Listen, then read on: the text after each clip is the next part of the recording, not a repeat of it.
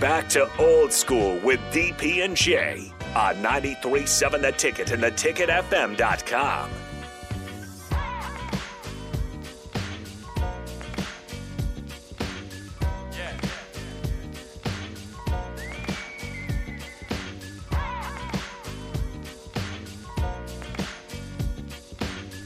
And that is actually the analogy of what happened, though, from a defensive standpoint. Yeah. Welcome back to Old School. We're getting back into the offensive line talk with Jay Foreman. We want to find out how you would build this offensive line. Yeah, because as a guy who lined up on the head of some of the best centers in history, right? Like you had to face guys, and then the conversation that happens before snap. So all the pre-snap reads and all the pre-snap, moving around and false calls and fake calls.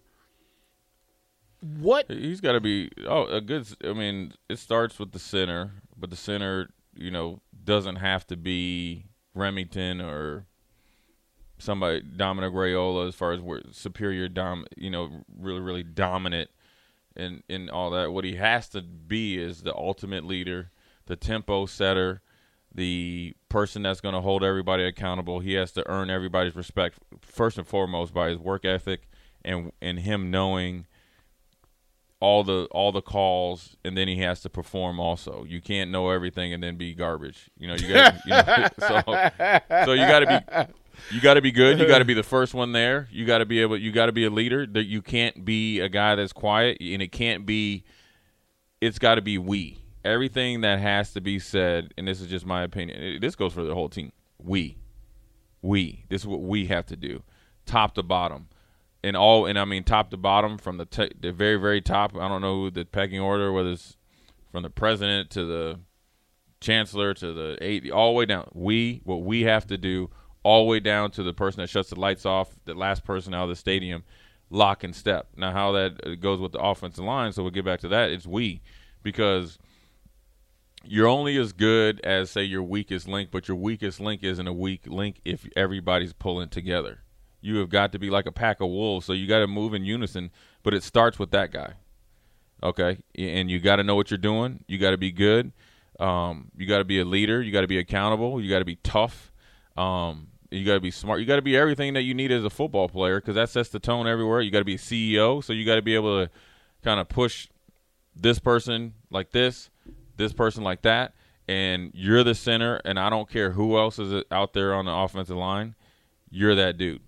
You also you're that dude. You also know what your teammates' strengths and weaknesses are. You got to know. You know the dude next to you, what he does well. You know what? When it comes to this kick step, he's going to be late. Like he's going to be off balance. Yeah, so you got to know that. You got. I mean, if you don't know, offensive lines are generally really, really close. They're families that they know things about each other that maybe even like their significant others don't. Because you spend so much time together.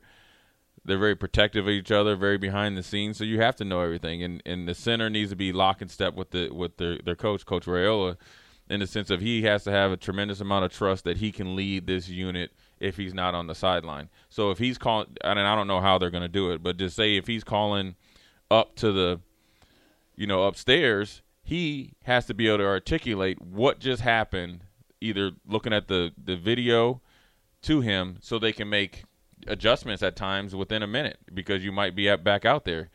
And so, center is the most important position, and then, everything kind of flows out from there. But a lot of it depends on health, where guys are going to go. Does Turner kick in and try to play guard, or does he play tackle?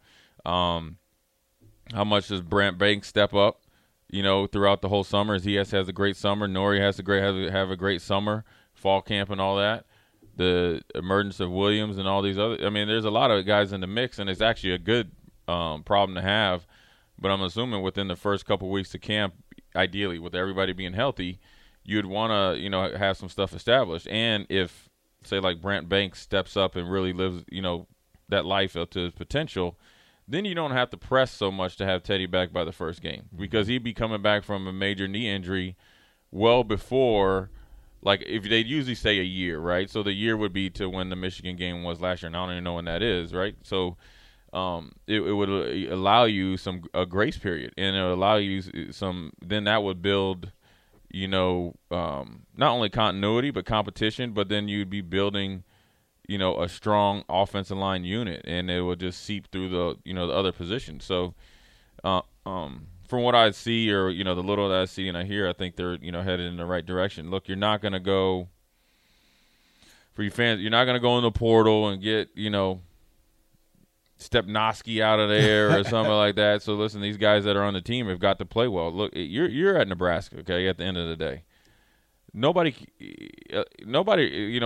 I would tell them, like, nobody cares what happened last year. So even if you had a good year last year, I don't really care. What I care about is what you're doing now since I became the head coach. That's what I got to deal with, because I've been a part of like defensive units and and then you have a new defensive coordinator, right? And so yes, they come in with kind of like a little bit of a playbook on you, but it's your job that they got to coach you in real time, and that's how you really make a difference in your career. Because you're getting an opportunity. They're not able to come in and bring in 15 new offensive line and then jettison the 15 that were here before. So you have a chance to, break the perception and make the reality of what you are as a player. If you've been waiting for an opportunity to play when you think you should have been playing, the time is now. If you thought that you were as good or better than a player that was playing at times, the time is now. And it's a great position to be in, even though there's a ton of pressure, because there is no excuse. Because if you're from Podunk, Oklahoma, or Crete, Nebraska, or wherever, and you're good, you're going to play.